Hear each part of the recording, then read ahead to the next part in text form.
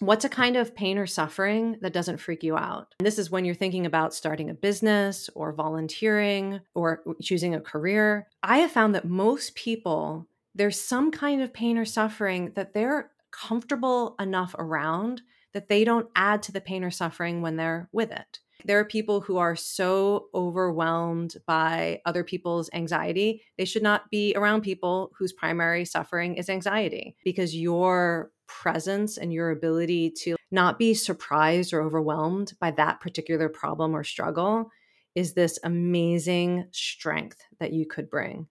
Hey, it's Chase. Welcome to another episode of the show. Today's episode features Kelly McGonigal. Kelly, I first became aware of her work when she wrote in detail about stress. That caught my attention. Since then, I've dug into her work and know she is a health psychologist at Stanford, specializes in, I would underscore it as the broad topic of the relationship between the mind and the body. If you know anything about my personal beliefs or the beliefs of the show, here we've been tracking the relationship between the mind and the body for more than a decade. And Kelly wanted to have her on the show because she's a best-selling author of a number of works. Again, the one that I was originally familiar with, The Upside of Stress. She'd written one before that about willpower, and her latest book, which we talk a little bit about. We talk about all these books in the show, but I'm particularly interested in The Joy of Movement, her new book, which underscores the ability to help manage, mitigate, just talking about movement as a very powerful antidote to the modern epidemics of depression, of anxiety, of loneliness, of fear. And today's show is chock full of not just these concepts, but what to do to actually manage them, how some stress is good, how a certain kind of movement can help manage very particular types of stress, some of the ones that I just shared, and we explore a few others. So today's show is a doozy. It has been personally very valuable to me. I've listened to this a few times when you listen to your own show, and it helps you. So I'm going to get out of the way. Yours truly and Kelly McGonigal.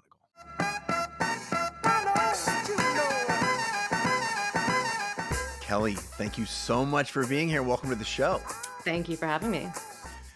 Well, I confessed to having been a longtime fan and follower since the way back. I don't remember what year it was. I think maybe 2013 or 14 or something. 2013. You gave a TED Talk, which, as my understanding, it's one of the most viewed of all time, with 20 something, maybe more. It's 30 million. 30 I know. million. And I didn't think anyone would watch it, or I would have thought more carefully about what I was wearing. That talk was about stress, and I would like to talk about that today. Among other things, I would like to talk about the value of moving our bodies, how it relates to stress and health and well-being.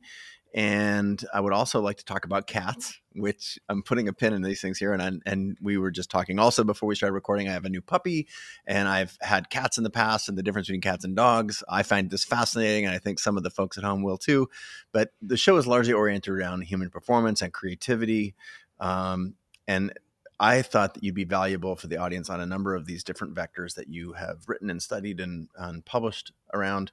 I also want to talk about your word of the year. So I'm putting a pin in a bunch of these things. But to start out, you call yourself a health psychologist, and I would like to understand what that means. I don't know what that means. Yeah. Tell us. I think so. It means that I leverage psychology to help people create health. That's what a health psychologist does. It conducts research and leverages research insights to help people be healthy in every aspect. So emotional health, mental health, physical health, social well-being.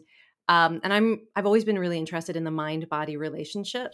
Mm-hmm. So some of the research topics I've looked at are things like when you're feeling strong emotions like anger, how does that affect your heart or your immune system? I'm really interested in understanding also how people use psychological and social resources to deal with life challenges. So if you're going through a health crisis, how do you find social support, and how does that affect your well-being? And as you have previewed, I'm super interested in the relationship between physical movement and mental health, because I'm somebody who discovered as a kid, dealing with anxiety and being prone to depression, that exercise was like a miracle drug for my mind. And I continue to teach movement and exercise. It's like a practical application of health psychology. And I'm also really interested in helping people make positive changes in their lives, which is part of health psychology.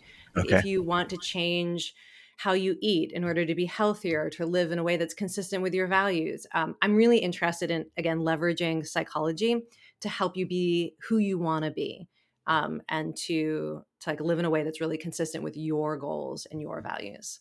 Well, that is very much in line with the goal, one of the goals of the show, and the idea that um, I think is a good place to start, maybe as a door into all those different things that you spoke about just now, is the concept, I would say the previously held concept by your own admission in your TED Talk, that stress is bad. Mm-hmm. And we were programmed since an early age, like, don't get too stressed. Are you stressed out? Especially type A people, they don't talk about being, a family trauma. They talk about, oh, I'm stressed. These are, words that I don't know, we throw around pretty casually. And my understanding of your earlier work is, hey, stress is bad. You should mitigate it. And yet your TED Talk, which we've already mentioned is 30 million some odd views, one of the most popular, flipped that script on its head. So let's start there with stress. It seems like a good vector into your work. So stress, good or bad, talk to me about it. Yes, good and bad, all of it. It's actually, so the reality is really complex and nuanced, but most people don't talk about it in ways that are complex and nuanced. Most people focus primarily on the negative aspects of stress. And what I discovered about 10 years ago is this research was coming out showing that if we focus only on the harmful effects of stress, that it exacerbates the harmful effects of stress and makes it more difficult to capitalize on some of the positive aspects of stress. It's called the stress mindset effect. And so that TED Talk was about kind of like my own personal journey, realizing that what I'd been trained to do as a health psychologist, was to go in and tell people, like, examine your life. Here's a list of 100 stressful things that you could go through. Have you gone through any of it? And people are like, oh, yes, that's okay. I have had a breakup or a divorce. Yes, my work is very demanding. Yes, it's true. I lost a loved one this year. Yes, I worry about politics. Yes, I moved. People are like, yes, yes, yes.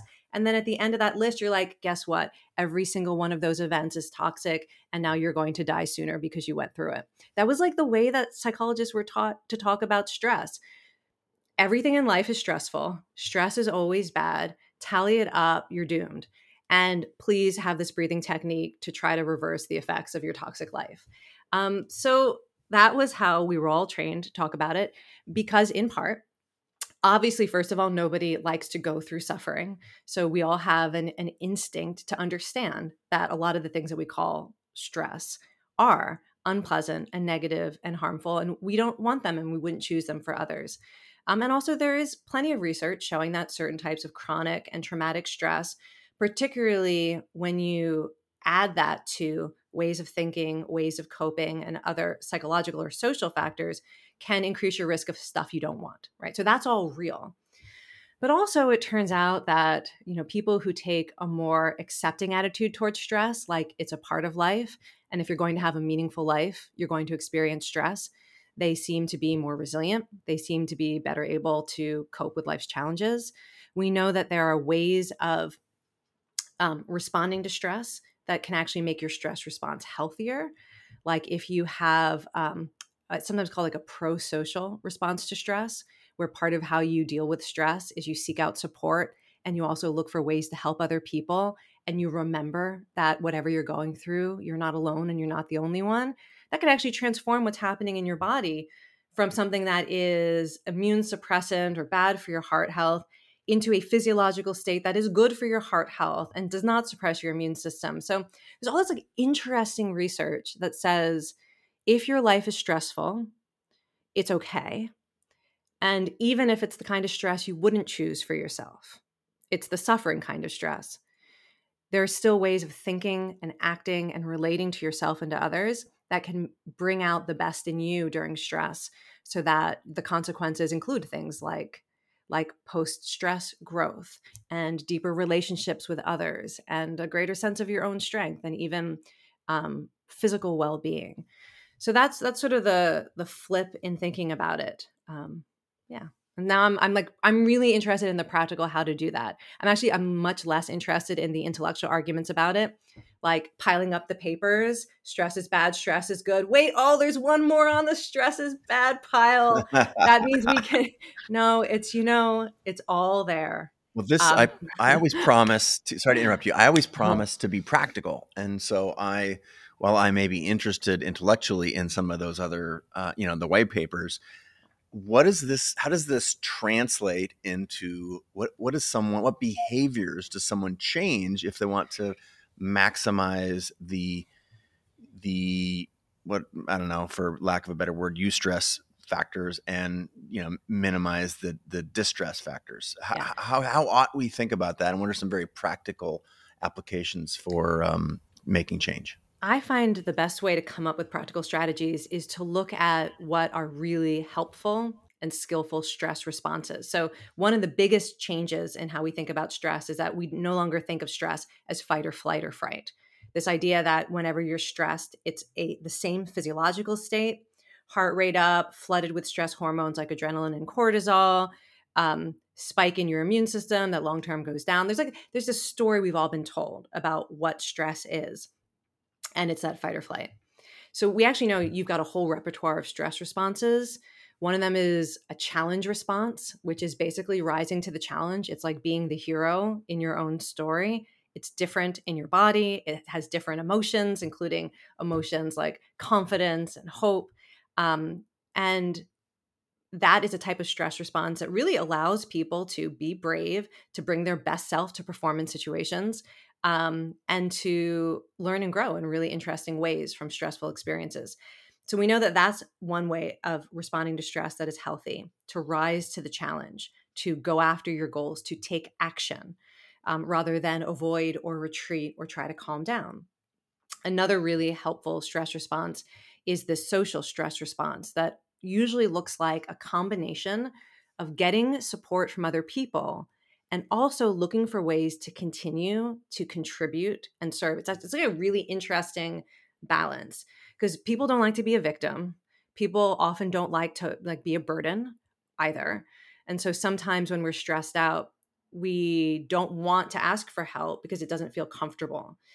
And so there's this way of responding to stress that really it's no longer just about you. It's about finding ways to give back while you also open yourself up to the help and support of others. So we can look at that as a strategy. And then the last strategy is sometimes referred to as resilience, sometimes referred to as growth. But it's this really interesting observation that when you are in a situation that your brain understands is an opportunity to change based on how life actually is, right? To adapt. You create this whole chemistry in your brain and body that says, let's learn. Let's learn, let's change so that we are ready for tomorrow and what comes next. Just kind of like heightened plasticity. And we know that when you are in that heightened state of change, looking for ways to grow or change that are consistent with your values, that would make you proud of yourself, like to take charge of that part of the narrative. That even if you didn't choose the stress you're going through, like your business fell apart or you're going through cancer treatment, whatever it is, you didn't choose it. But like now you understand this is part of my story. And I get to play an active role in how this experience changes me because I'm in a moment of heightened readiness to learn and change. I'm going to choose it. I'm not going to let the story only be I'm a failure or life is unfair or I'm afraid. It's also going to be however else you want to learn and grow. So these are three responses that are built into your biology. Everyone's got them. We're not always good at harnessing all of them. I mean, there are others as well, but those are the three primary ones that I often talk about and teach. And so when we're being practical, then it comes down to, okay, in this moment of stress, does one of these responses seem like it might be useful? Or is there one that I'm really not leveraging well in my life? Like for me, I will make meaning and learn and grow all day long, no matter what. But the other two I've had to work on much more because my instinct when I am stressed is to retreat. Like I want to go back into my cave and think about it or avoid the pain or discomfort, protect myself. I've had to work really hard at developing a challenge response through things like exercise and things like a music playlist that makes me feel like a warrior rather than just somebody who runs and hides. Same thing with the asking for help and looking for ways to receive other people's support. Work really hard on that. Through like even very practical things like learning to text other people when I'm going through something stressful rather than refuse to answer people's texts, which maybe Mm, some other people have that coping strategy too. Like when you're stressed and you start to disconnect from people, really practical strategy is find a way to connect, even if you're not asking for help, but to keep those channels of connection open. So mm. for any one of those, like, is there one that you recognize as a coping strategy that you don't use as easily or as effectively as you might want to of those three? Well, rather than talking about me Okay. specifically, I want to Okay. try, but I mean, I think I'm not going to be alone here. I think I'm going Okay. to Let's capture. talk generally. I'm going to. Well, okay, fine. We can talk about me too. Um, this is going to be personal. No, my I find that third one, the ability to think about this is a learning opportunity. Mhm. To me, that aligns with one of my core values is growth. And so I also, while I try to move to that as often and as quickly as possible, and when asked, I try and coach others to do the same. Or, and when I advise friends who are struggling, or people in this community, and yet, what I find is that there's an awareness issue because you have to be aware enough in the moment to be able to pause, look at the problem, saying, this is a problem.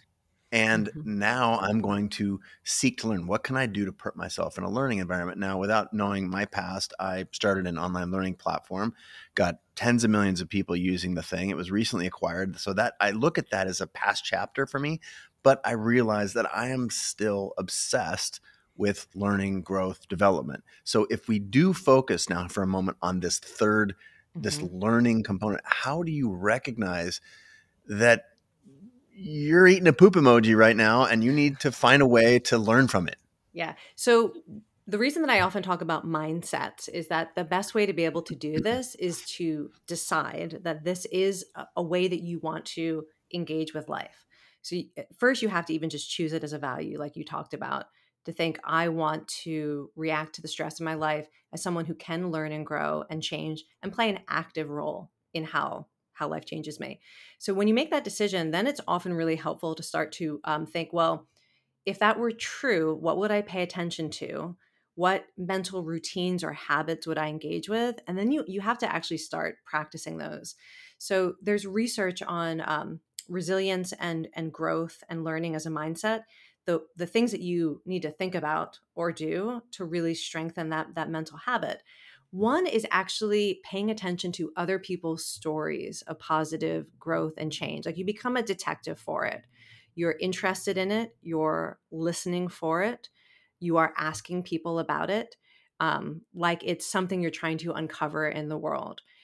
We know that hearing other people's stories of resilience or post traumatic growth or adversity, learning from adversity, that when we are primed with other people's stories, it makes you more likely to experience it yourself. So that's part of it is paying attention.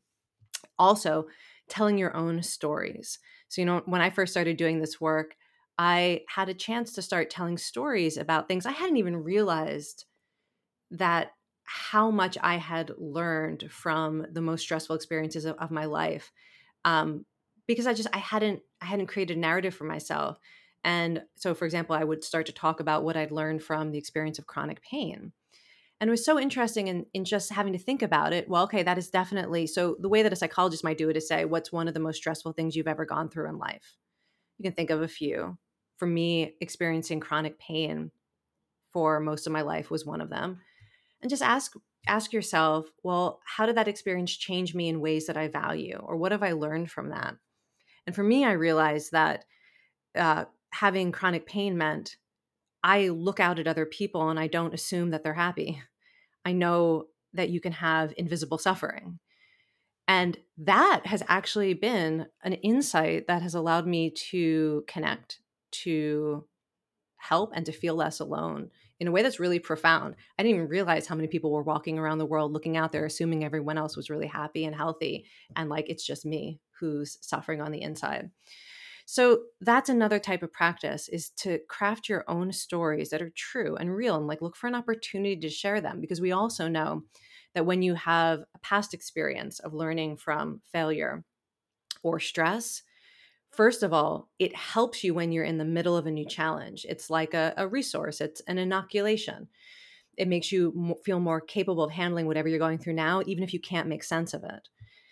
And then another thing is, like, when you're right in the middle of it, there are certain questions that seem to help people find this mindset in ways that are really useful. My favorite question has been, how is this moment a turning point? Like right now, or today, or this week, or this crisis that just occurred. And actually imagine that it's like 10 years from now, and you're telling the story about this time in your life. And like, this moment was the turning point. Isn't that interesting? Well, what did you do? Why was it the turning point? What action did you take? How did you change your perspective? And to come up with that story, it often gives us both a sense of self-confidence and optimism, but also some real insight. So those are a few examples of that. And finding, people in your life who are willing to talk to you about it, obviously. Friends, family, colleagues, experts that you have to pay by the hour, whatever you need. Two, I want to excavate two things there. One, narrative. I'm a huge fan, proponent, advocate for creating a personal narrative. You talked about that. I'm going to say the second one so we don't get distracted, but help us understand. You used this idea of now as a turning point. And as a very practical matter, are you then saying, cool, let's write the narrative? Or is this generally about positive self-talk and learning to that if you don't write your own story, somebody else is going to write it for you. So you might as well write an epic novel or whatever. Yeah, I How, think how, do, you, how it's do you it's think about it? it's both. It's all of that. I feel like the most useful answers to that type of question are going to either be value related. Like, people will think, well, if this was going to be a turning point, it will be a turning point because it will make me realize that what I care about most is blah, and what I don't care about is blah, right? It was an Mhm. opportunity for me to choose this thing that matters. So sometimes that's the clarity that comes. Mhm. And then it's not necessarily an action, but it's then something you carry with you, so that if that were the turning point, let's say that I realize that I'm going to start putting family first, then every day when you're going through life, you're going to have an awareness of that value, and every day becomes an opportunity to choose it and strengthen that narrative. Um, Another way that it can work is, someone who's really action oriented. If this was a turning point, there was a behavior that changed, and there were steps that I took to get where I want to be. And I'm a big believer in the dot dot dot like vision for your life. So you imagine 10 years from now yourself in a different place looking back, and you are where you are now, and you're not sure what that dot dot dot is. Just like pick a dot close to where you are and just take a little leap. And so for some people, it's going to be really action oriented. So what's one thing that you could do today, one thing you could do tomorrow, that is consistent with this vision that you have for yourself? And this is true for all of behavior change. That dot dot dot model really works as long as you can take a first leap. Sometimes, and I know we're not talking specifically about behavior change, but there's an example I like to give because it, for most people, it's very surprising. And it's research looking at how to help people quit smoking, which is one of the hardest behavior changes to make for many reasons.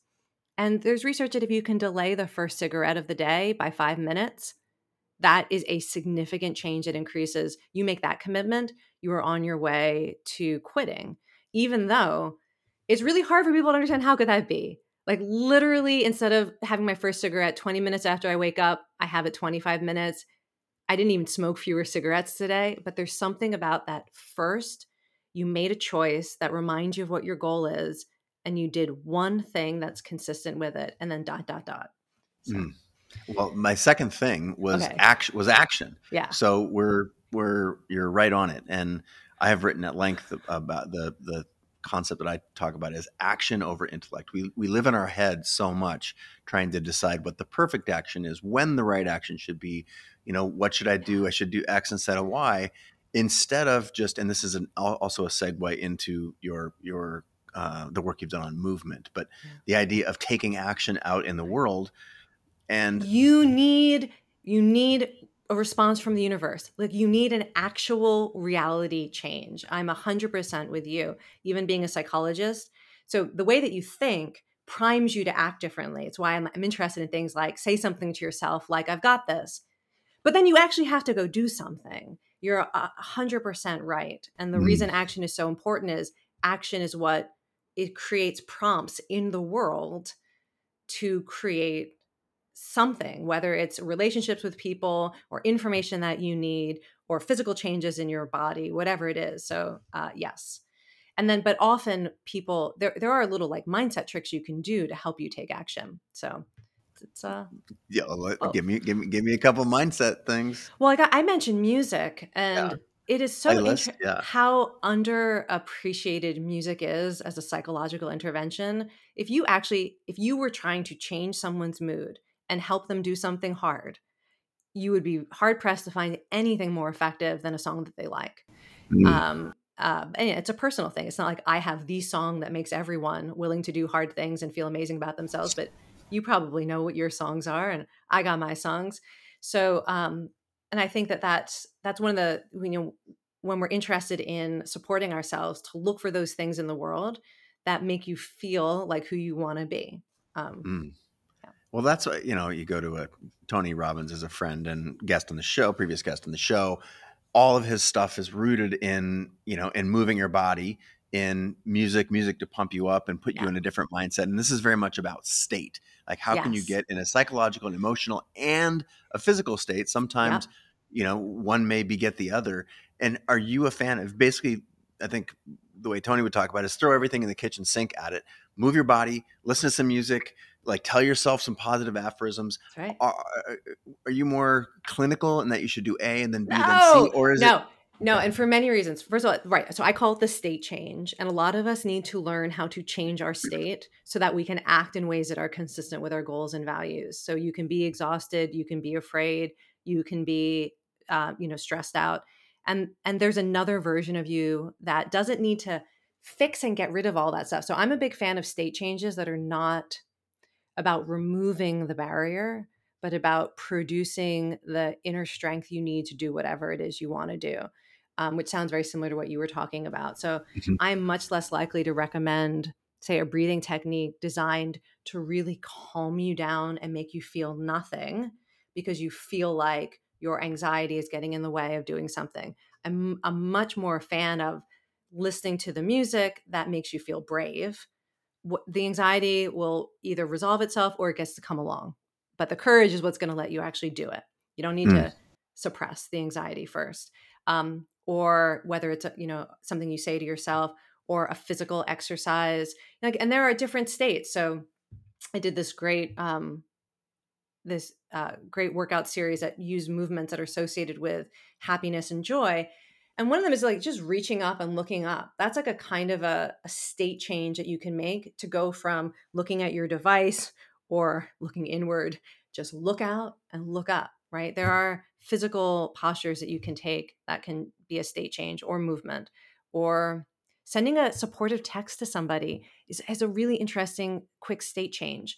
So there's studies showing that if somebody has to go do something stressful for themselves, like performance stress, going into a meeting, a negotiation, um, and instead of trying to calm down or even pump themselves up, they think of someone in their own life who maybe could use a cheerful or supportive message, and they text them. That thinking about somebody else gives you this little boost of hope and confidence that is a physical state change and then allows you to go in and perform better. So that's another example. But yeah, the thing is, it's not even so much about throwing everything at it as in being curious about what moves you. Mm. So all of these studies that anyone might mention, if you look at the data, there are some people for whom it works really well. Some people, it moves the needle a little bit in a helpful way. Some people, not so much. And some people, it did not work. You have to treat all of these things that you hear people like me say or anyone else, treat it like an experiment you have to do on yourself, and use your direct experience as data that guide you. I want to reference your book here. This is The Upside of Stress: Why Stress is Good for You and How to Get Good at It. That was from, I don't know, 7 something years ago. Mm-hmm. I refreshed myself. I read it right when it came out. I've refreshed myself since then. And it seems like it's just getting more and more. It's like you had an idea a long time ago that was very powerful, and now it is starting to become mainstream. These ideas that we're Yeah. talking about here were 4 and 5 years ago, and now the idea of leaning into your stress, of trying to think of that feeling in your body. Now we've talked with other guests and in micro shows that I share with the audience on a weekly basis about doing a body scan. Like, what is Mm-hmm. that? Is that a tightness in your chest? And rather than saying, "Oh gosh, tightness in chest equals bad, bad equals stress, stress equals, I have performance anxiety," instead of saying like, "Wow, this means that I've got an opportunity here to do something great." That's what that feeling is in my chest or my gut. You've this How do you reconcile in your work the fact that we have one feeling in our body? It feels the same as two different kind of, like, you have to have a tough conversation, you get that pit in your stomach. Yeah. Also, you're about to go, present this idea that you've been excited to share with the world or your colleagues or a client, and you have a similar feeling. How I know. how, It's how do you interesting. reconcile? So I have so many thoughts about that. They are similar. There's also a lot of distinction among these emotional states and somatic states, and some people are better at noticing that than others. For some people, it all kind of feels the same, and for when people say it all feels the same, it feels bad, and I don't want it. So there are a couple of things that I do. One is I have seen repeatedly in studies as well as in my own life and in helping people that when there are multiple interpretations for physical sensations, the interpretation you make is going to push you in a direction that's either helpful or not helpful. Now, it's not the case that in every situation there are multiple interpretations. If you're having an actual heart attack, you cannot spin that into excitement, right? But if you are having ordinary levels of anxiety in the sense that your heart rate is increasing, you are sweating, you are either breathing more rapidly or you notice changes in your breathing, um, that can be interpreted as getting ready to rise to the occasion and rise to the challenge, or it can be interpreted as a threat response that right now I'm not safe or I'm not prepared and I need to escape or I need to defend myself. They are very similar physiologically. But what happens is if you're in that state where you're not like on the ground in a full on panic attack or having an actual clinical heart attack, it's the much more common experience of uncomfortable stress and anxiety. And you say, well, my heart is pounding. That means there's more energy available. I'm sweating. I'm feeling this muscle tension. That means there's adrenaline in my body and probably also dopamine and also cortisol, which helps you use energy. If I'm feeling these things, I know these things are true. My body can use that energy. It's available to me now, and I can harness it. What's interesting is what's happening in your body starts to change in a way that supports that story. And so you actually end up getting more adrenaline, but a little bit less cortisol in a way that makes your stress response healthier. You get some other chemicals, at higher levels like DHEA and these neurosteroids that help your brain learn and grow from stressful experiences. So the interpretation you make starts to change what's happening in your body in a way that supports a healthier response. Some of the ways that I like to interpret it at a much more fine grained level, if I notice my heart pounding, I will say to myself, my heart is in this. It's true. And it's true whether I am nervous, afraid, excited, passionate. If I feel my heart pounding, I will say my heart is in it because I have learned that recognizing that I care is a strength. And that can show up sometimes as anxiety, and sometimes it shows up as enthusiasm.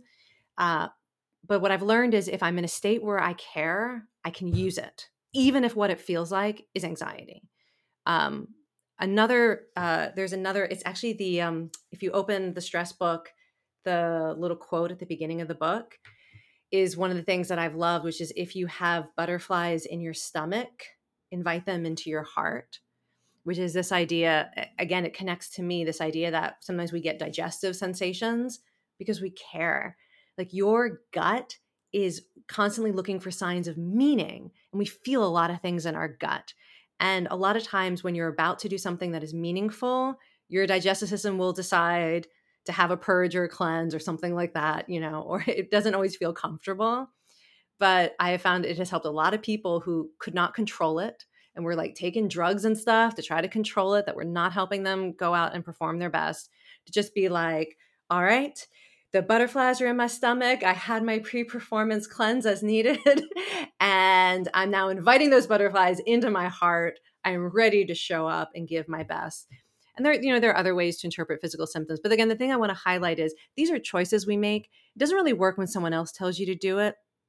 And one of the things that I learned early on, so as somebody who's experienced clinical anxiety, which is a little different than just ordinary anxiety, I really rejected this research. It was coming out of the laboratory I was working in. And I kept thinking, there's no way these people have real anxiety. Like they're not anxious enough. If they were actually truly anxious, they would know anxiety is always horrible. You have to get rid of it. This is not healthy. My heart rate is 1,009. And we were actually studying people with anxiety disorders. I had to learn through my own experience that this stuff works, even for levels of anxiety that can feel very disruptive in your life. I'm going to try and simplify the last 90 seconds. Okay. Is it as simple as the story that I tell myself about how I'm feeling actually drives physiological change in my body? Yeah. So that is absolutely true. Although it is, I always like to put it in a reality check. It's that we have influence over things that are also true. So it's like, so when one of my favorite workouts is a high intensity workout called Grit. And I love it because it drives my heart rate higher than anything else I've ever done. And I love how it feels in the period of exhaustion near the very end of the workout, where my heart is like pounding out of my rib cage. And it's like I'm breathing not on purpose, like life is doing CPR on me. It's such a funny feeling. It's like, and this feels to me like panic. I had only ever felt that way in moments of sheer terror. And when I realized in the workout that I was lying on the floor and I was thinking, what's happening right now? This is literally the sensation of my heart getting stronger, because I understand the context. I literally just did something that made my heart stronger, and this is what it feels like. That I started being able to tell that story in moments of anxiety that was not exactly what was happening in that moment. My heart was pounding because I was scared. But I could say to myself, this is the feeling of my heart getting stronger, and I could choose to be brave. And then that will release oxytocin, will balance the cortisol and the DHEA, keep giving me adrenaline so that I can rise to the challenge, open my blood vessels so that, I don't have high blood pressure. These are real changes that happen when you make these choices. But again, it's because there's truth to them. And so you have to find the story that feels real and meaningful to you. There's a reason that one works so well for me, is because courage is one of my values. So I don't want to make it seem like it's as simple as just saying, "Oh, stress is good for me. Got it." Or, "Oh, I'm just excited." Like, it's not nerves. I'm just really excited about this. That's that's the one there's a lot of research on. I found some people really reject that strongly because like, this is not excitement. You have to find the story that resonates deeply with you, and that is when all of the biological and psychological changes, you're harnessing. It's like your own best self. This is why I go back to the three things that we talked about a while ago. This is one of the reasons that I go directly to this is a lovely test. I'm going to get stronger from this. I'm going to learn. I'm going to grow, because I can trick myself out of the other ones, but I don't have the experience in my life of going through something and not feeling like I'm even 1% smarter on the other side of that thing. So it seems to be always true for me. That's one of the reasons I run to that one. And it's pretty effective when you're in the moment. Yes. you got this, your heart's pounding. You're like, whatever the outcome, I'm coming out this stronger. This is like a workout for Yep. my human right here. Let's do this. And that's, one of the studies that I wrote about in that book 7 years ago. Like, I literally had to write to the scientist, Ali Crum. I was like, have you published it yet? Have you published it yet? Can I put it in my book? And she had like just barely released the data and I was able to squeeze it in. But now this is a much more well recognized finding, is that when you tell yourself that you can learn from a stressful experience, that there can be these positive outcomes like growth, it changes the growth index of your stress response, which is like a biological signature of how likely you are to actually grow from the experience. It's kind of neat. You can measure Mm, that through stress hormones and the cocktail that's in your bloodstream during stress.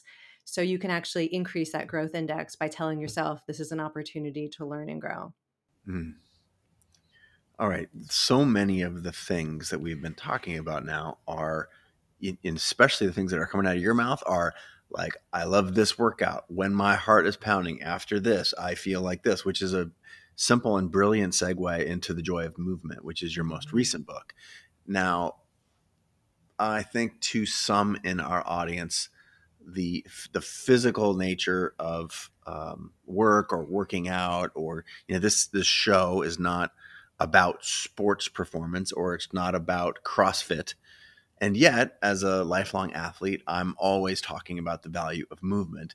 Um, and one of the things I was most excited about having you on the show for was this correlation between moving your body, the ability to manage your own psychology, how they're related, the feelings in your body, etc. So what you've essentially been talking about over the last 10 or 15 minutes here is the sensations in the body. But let's talk about proactively moving your body rather than as a response to these other things. How ought we think about movement as an essential piece of our growth and health? Yeah. So, you can go at this from so many different angles. At its most essential, if you're interested in brain health, mental health, flourishing, physical activity is as important as sleep and eating and having some kind of social integration or connection. It is just so essential. When you are regularly physically active, you are living in a different type of body with a different brain than if you are less active or sedentary. Are you talking Everything neurochemically or? neurochemically, yeah, but physiologically. So, for example, one of the things that's come out the last 10 years that I found so exciting is the observation that your muscles are an endocrine organ.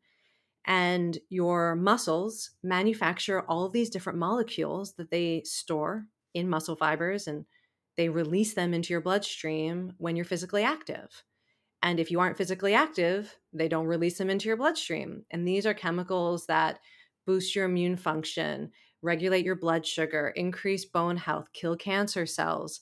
And also, many of these chemicals travel to your brain where they support memory and learning and emotion regulation and stress resilience. Some of them work as antidepressants, some of them work to defeat anxiety. The thing I tell people that often blows their mind is that lactate or lactic acid, that metabolic byproduct of any type of physical activity, that actually is an anti-anxiety molecule. And so Wow. when you work your muscles to the point where they're producing this metabolic byproduct, it basically just means you have to exert yourself. You exert yourself, you are pumping into your bloodstream something that can cross the blood-brain barrier and act on your brain in ways that make you more resilient to stress. So just the difference between somebody who is maybe active in sort of general ways for several hours of the day or intensely active once a day, some combination of like asking your muscles to do stuff, you have a completely different physiological reality. You have this pharmacy that's supporting you in every possible way. And as a psychologist, I'm just super interested in the fact that it has such a big effect on your brain health and your mental health, but it's every system of your body. So that's one way to think about it. But the other thing is this more psychological way, which is that when you look at what people do when they are choosing to be active, right? So it's not labor, but I am choosing to engage in an activity for some reason. The things that people choose to do are almost always rooted in some core human joy, like competition or cooperation. celebration, social connection, challenge, being in nature, connecting to music, which is one of my favorite ones, play, right? It's people are choosing to do movements that connect them to something essential about how human beings survive and thrive. We need these connections to this part of what it means to be human, to flourish, particularly when life is hard. It's why during the initial COVID lockdown, there were a couple of things that were really powerful predictors of people's mental health when they couldn't rely on other things like deep social connection with a lot of people. And exercise was like one of the absolute biggest. If you can move your body, if you can stay engaged in an activity that puts you in touch with nature or continues to make you feel like you're improving and learning and growing or gives you an opportunity to play, or music. It's actually funny. They were the two big ones. Exercise and music were the two things that help people through. Wow. Well, this is explaining a lot. Oh, again, personal story here. So, um, golf is a weird sport. I played as a young person because I worked at a golf course. It was the only thing in the suburban world that I lived in that was walkable, where I could have a job. And then when I went to college, I said, wow, I don't have time for golf. I was playing soccer.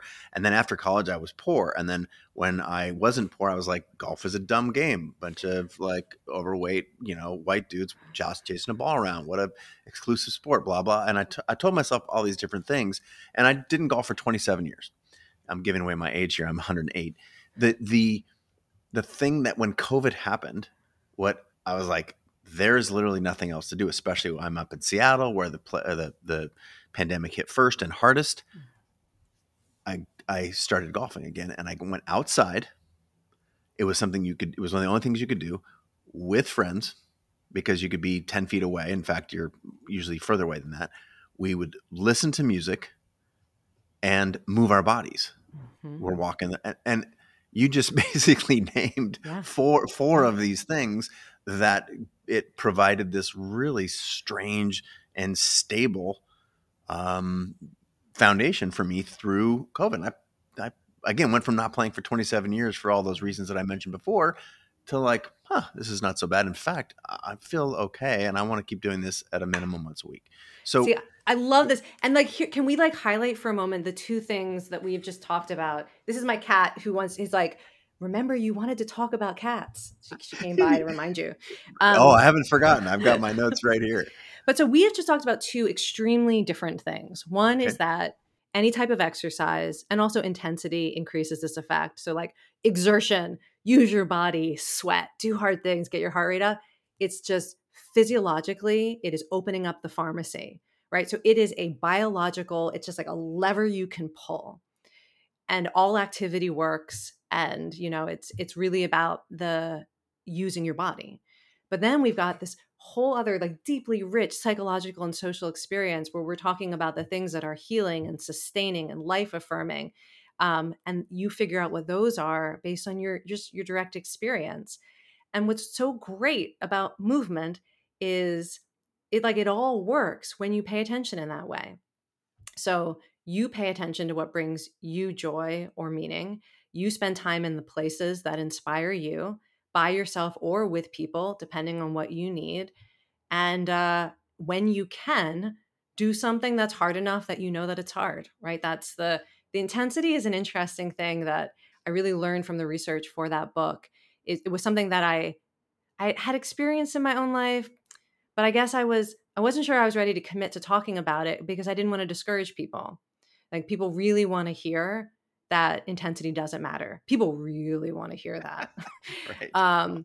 And yet the research is really clear, particularly if you're going after mental health benefits. And that's a reason why people who are dealing with in my book, it's often people with grief, trauma, severe depression or mental health challenges, people who are in recovery, they are often drawn to the super intense workouts because it's like medicine. So during COVID, that was a change that I experienced in that beginning period that was so isolating. I got a heavy kickboxing bag for my driveway, and I started doing high intensity interval training more often too, because I needed to feel alive instead of depressed. Yeah, so powerful. And okay, so right now, I feel like we've given people a handful of, we've talked about physicality. We've talked about the stories we tell ourselves. We talked about how, action over and you have to do things rather than just think things. You can't think your way, out of this. You have to run little experiments. We've, Mhm. I think, set up a framework. One of the things that is especially relevant to this community and relates to everything we've talked about is your word.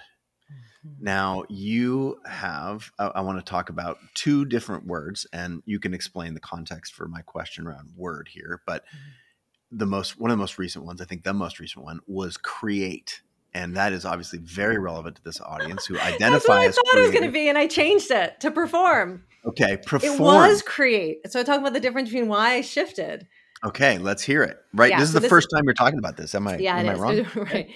Right. Yeah, this thing I've been doing for a long, long time, encouraging people to choose a word for the year um, that describes what you want to give your energy and attention to, something that'll be like an anchor when you want to come back to what the vision that you have for this year. It's a really useful. I found it really useful. And often it's something like a value or it's a direction to move in. And I thought, well, create, because I was really feeling I'd done a lot of emergency responding and survival for the previous couple of years. And I wanted to like go back into a place where I felt like I was producing something new and original and using, my strengths, and I wanted to like be in the middle of something again. And I thought the word create would do that because I was thinking, well, maybe I'll start my next book, or I'll, develop some new program that I'm going to develop. Um, but over the first couple months, I found that I couldn't figure out where the energy was with that. And then I came across somebody had defined a performer as somebody who brings ideas and insights to life using the full expression of their physical being. I thought, yes, Huh. that's what I want to do.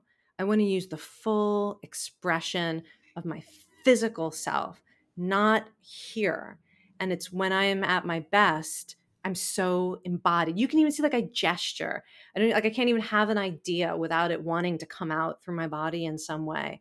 And it's why I teach dance and why that's my favorite form of movement to teach, because it's just one big performance, not like for applause, but it's like taking a song and an emotion and fully physically expressing it through every part of my body and being, and letting other people do that.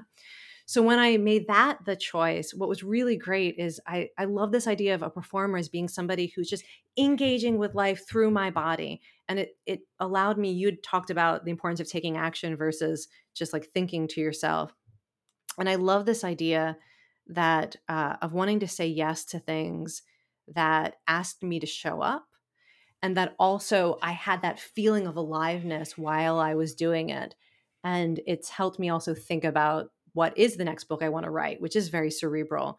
But I realize I want to write a book that when I'm talking about it, I'm going to get to perform as Mm. opposed to be, only intellectual in my head. So All right. that was my word. That's beautiful. And I would like to try and sew a little tapestry here. Okay. So You're so my interesting how you're like, you're saying a whole bunch of stuff. Now I'm going to make yeah, it useful for no, my audience now. yeah, but I like there's a I love selfish it. aspect. Okay, there's a selfish aspect here too, which is the so we've got all these different things we've been talking about. And when I hear you talk about your love for dance, I know you're going to teach a dance class. We got to make sure to get you out of here on Hmm. time. You're going to teach a dance class, and dance is like you've written a book on movement. You've talked about how music pumps you up. You've talked about all these things. And what I hear when you describe that is I've looked, this is Kelly speaking. I'm going to pretend to be you for a second. I'm looking back in my past, and there are things that I know light me up. And what I'm going to do is I'm going to combine them in a thing, and I'm going to do that thing because I know I like music, I like movement, I like dance. And lo and behold, when I do those things, I feel great. I get this Yeah. cocktail of emotions and this physiological set of, hormones and this chemistry going, and awesome. So a friend of mine Yes. wrote a book. Okay, go ahead. Oh, wait. Let me just add one thing to that. The missing Please. piece is that also when I do it, I see it relieve suffering, not just for myself and for others. Like it's the difference between teaching a group dance class for people who otherwise might be very isolated, which is one of the things that I do. People who like maybe the only time they're interacting with other people is in my dance class. It's really important that I'm doing that and I'm not on stage dancing. It is I want to create communities and share ideas that are not only in that moment pleasurable, but like that meaningfully make people feel less alone and more hopeful about life. Mm. So that's the other ingredient, and that's the thing that I look for that as my reality check. Well, there's that. That's the connection piece. Is that fair Yeah, to say? yeah, Okay, so and this. contribution. Okay, connection and contribution. Where I'm going with this is it fair to offer a prescription to our listeners and watchers today to encourage them to look into their past, to Yeah. find the sort of the Venn diagram of things that excite them and put a date, put something on the calendar, and then go do that thing? And I'll give you an example. I want to ask this. I'm Hmm. going to give you an example and then say, is this a reasonable prescription? And then I want your feedback there. So another friend of mine named Charlie wrote a book called Play It Away, which was he was dealing with severe anxiety and burnout. And he used to like to hit baseballs as a kid, go to the batting cage. And so as an adult, he went and bought 50 baseballs, and he and a friend would go to a field, pitch each other balls. They would hit them all over the field, and then they would together walk and go pick them up. So there's movement and exercise. And he's like do that for an hour every other day. And my world was just completely different. Now I have a set of those things, and we've heard from you that you have dance and music and connection, all these things. Is it fair to say that a prescription would be look into your past, or you can tell us where to look? What are things that you enjoy, and how can you spend 0, 10, 50, $100, set yourself up for this, and then go do this and see how you feel? Yeah, I mean, you can think of it as spending money or spending time, right? Yeah, Whatever, whatever your limited whatever you got. resources. But most Um, people I want to just get yeah, out of your own way and allow yourself joy. the freedom to Yes, joy. choose joy. Joy is a Okay. fundamental resource for life. The thing, if I'm making the prescription, you do that, and also you find that thing that's of value related to contribution or challenge. Right? I think Mm, like that's the really good balance. If you were only spending your life doing things that brought you joy as a child and are fun to do now, but it wasn't fueling something else that you also feel like is a meaningful role in your life, whatever that is, a challenge or contribution, it gets a little bit, it's not balanced. For most okay. people, they're going to get a different type of joy from the hard stuff, Hmm. but it's really unsustainable to only do the challenge and the contribution if you don't have these more direct Yeah. simple joys. That's why like for a lot of people it's movement, because it does put you in nature or lets you compete or lets you play or lets you whatever and express yourself. But I think that's a great prescription. And the Okay. other prescription that I often will recommend to people, which is a question most people don't ask themselves, and has to do with that contribution side. What's a kind of pain or suffering that doesn't freak you out? And this is when you're thinking about starting a business or volunteering, that or choosing a career. Um, I have found that most people, there's some kind of pain or suffering that they're comfortable enough around that they Mm, don't add to the pain or suffering when they're with it. Like there are people who are so overwhelmed by other people's anxiety, they should not be around people whose primary suffering is anxiety. They'll just add to it. And there's some people, it's just fine. Some people, it's physical pain and suffering. Some people are so like, oh, disgusted. Oh, I can't handle this. Other people, it's just fine. For some people, it's trauma. And I think that it's or addiction, right? There's going to be a type, it's not always the type of suffering that you yourself have gone through. Sometimes it is and sometimes it's not. But that's an interesting question that can provide a lot of guidance for folks when they're looking for that other piece. that's Because great. Yeah. your presence and your ability to like not be surprised or overwhelmed by that particular problem or struggle is this amazing strength that you could bring. Love that.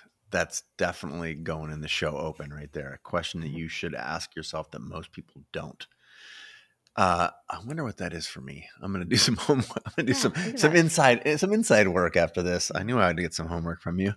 Um, One okay. way to think about it too, if someone's interested in that seriously, is what's a situation that you're good in that other people are not good in? I found out early on that I was really good at just being relaxed around people with mental illness. Like it just didn't surprise me, whatever they do or say. In situations where other people, like in volunteer situations, would be panicking or angry. Just like, it's Huh. fine. Well, that's fine. Wow. That's a very fascinating one. Um, man, I'm not going to open up that. That's a whole nother That's topic. That's okay. that's for the next show. Um, we've really talked at length about the upside of stress. We've talked about the joy of movement. I We think we didn't have just talk. enough time left for cats. Yeah, this is where I'm going. Like I shared with you earlier, longtime cat person, new dog owner. Seeing the difference has been totally fascinating, both fun, different. You though are um, you have some fancy vernacular to place on it, but I'm going to say you're a cat psychologist. You tell me what you really are, but I will say a pet psychologist. But you specifically over-index on cats, and what can you tell us about these felines that both we're unsure if they love or hate us? I know. They are amazing for some, annoying for other humans. Like, Yeah. tell us about Yeah. cats. There's a lot of So cat people I out there that love the want to idea that know. I'm a cat psychologist. I'm trained by two different rescue agencies to help adopt out cats. It's like an adoption specialist. So I get to use my human psychology to help matchmake. Yes. And because cats, have lots of different personalities. You got to get whether you want the cuddle bug or the sidekick or the person who's just going to amuse you all day when you watch them do ridiculous things. Um, that's the party animal. So the thing that I find most interesting about cats is that's different from dogs is cats have it's humans too. I like cats because they're like humans. Human beings have these competing instincts. We trust people, we don't trust people. We want immediate gratification, we're interested in our long-term well-being. Um, we are selfish and we're caring, whatever. Like there are all of these competing instincts. Um, Cats are like that too, but in one like big split. They are either fiercely independent, solitary creatures who can spend their entire lives with like no social relationships, pure survival. That's most cats in the wild. Or they can become completely interdependent with human beings in the most loving and caring and attentive way. And it is almost entirely determined by the quality of attention that you pay to them.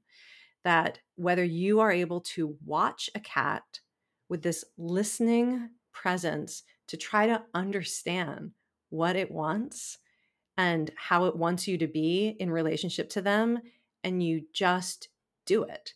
And like, like a lot of people don't like that definition of a relationship. But like, does the cat want to sit there or does it want to sit closer to me? Does the cat want to play with this or with this? How does the cat let me know when it's hungry? People are like, this does not sound like the ideal relationship.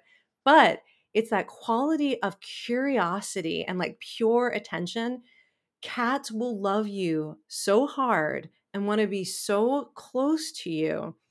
And I find that like this little miracle, because one of the things I'm interested in as a psychologist is how caring for animals can help people recover from adverse childhoods and trauma. And one of the ways that that works is often when you care for an animal and you start to see it develop an attachment to you. It's like this amazing self-compassion intervention too.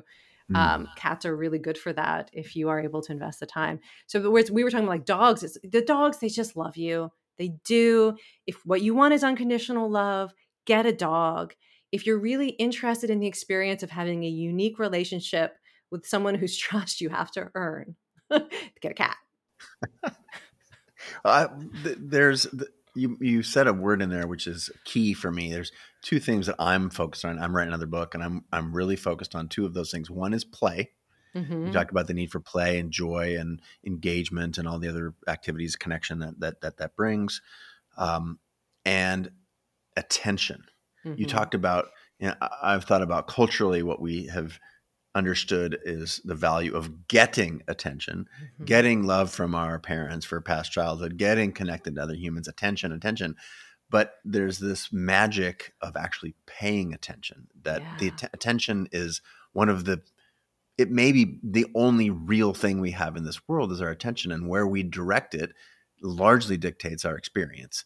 So Yes. when is the relationship, we already talked about play. So my last line of questions here are, talk to me about the value of attention, and you can relate it, if you would, to the pet thing that we're talking Mm-hmm. about. You just mentioned it, but also then zoom back out, widen the aperture, and talk about how we place our attention as humans and how valuable or Yeah. invaluable that might be. One of the first things that I learned when I was training as an artist, like a visual artist, is that when you relate to this, when you pay really close attention to something, you almost fall in love with it.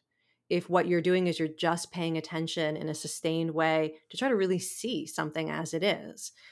So that's interesting because it means what you choose to pay attention to, it it you really are it's like we talked about how stress makes you really plastic to learning. Attention makes you really vulnerable in that way too. And sometimes it's wonderful in that, like, if you really pay attention to anyone, you in a pure way, you will probably find something that you connect with them over. You'll like them more. Spending time with people increases liking almost always. Um, but the other thing is, if you're paying attention to something that maybe you didn't start off thinking this is who you want to become, it's probably going to be who you become anyway. So if it's something that makes you feel moral outrage and you're just paying attention to things that provoke that emotion, you're going to get more attached to and interested in that emotion. And so what you choose to pay attention to, you should understand it as you're giving yourself to that thing, and you will end up in a relationship with it that is intimate. Mm, And so, that's so sometimes huge. that works against us Yeah, because that's huge. You we're can see how drawn that to, goes. yeah, oh yeah. Oh. But the other thing is, I also think that you can choose the focus of your attention in a very proactive way, as the lens that you want to train yourself to see more spontaneously. So it's many contemplative traditions. This is the whole idea behind a lot of contemplative techniques. You just think about something a lot, not because in that moment something magical is happening. Like if I think about gratitude in that moment of gratitude, like, cured me of something. You train it with a gratitude exercise so that in a relationship with a human being, when they do something for you, you're more likely to feel comfortable expressing that gratitude rather than feeling resentful that they did something. And now you're like, you have that obligation to them, or embarrassment. So you can choose to pay attention to thoughts and emotions and ideas that you want to become your default. And that's how I think of attention training. It's a lot of times people talk about attention as just wanting to focus it, but it's where you're pointing it. It's such a great lever we have. So good. So good. Kelly, thank you so much for being a guest on the show. I'm going to plug a couple times again The Joy of Movement. That's your most recent book. Subhead there is How Exercise Helps Us Find Happiness, Hope, Connection, and Courage. The Upside of Stress, which is what, again, I was introduced to your work, why stress is good for you and how to get good at it. We didn't go deep on, but it's an undercurrent of a lot of what we talked about is the willpower instinct, Mhm. how self-control works, why it matters, and what you can do to get more of it. Highly recommend all of those books. Thank you so much for being a guest on the show. Is there a place where you would, rather than just the books, that you would, speaking of attention, direct our attention to? Is there somewhere else you want us to go and see and how to participate with you and your community? Just my website, kellymcgonigal.com.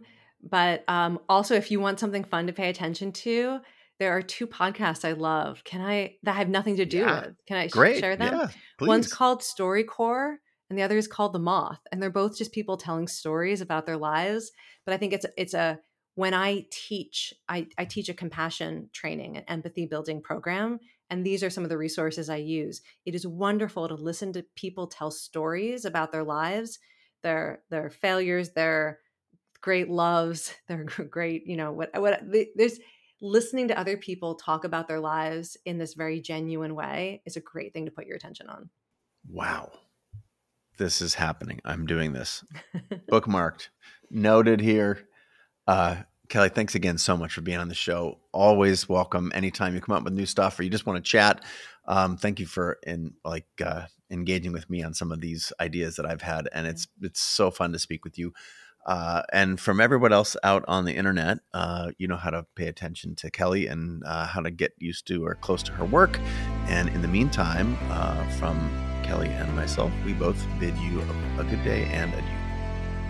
All right. Hey, before you go, thanks so much for listening. And if you got value from this show, chances are your community will too, right? In the particular lies the universal. Please share this link to the show with a friend or mention the show on social. That is a huge benefit for us and hopefully in exchange for providing value to you. I want you to know that I really appreciate your time, the attention, anything that you give to the show, and the questions that you ask our guests, either on social media or through my text community. All of that is pure gold. This community, like any community, is a testament to that old phrase, a rising tide floats all boats.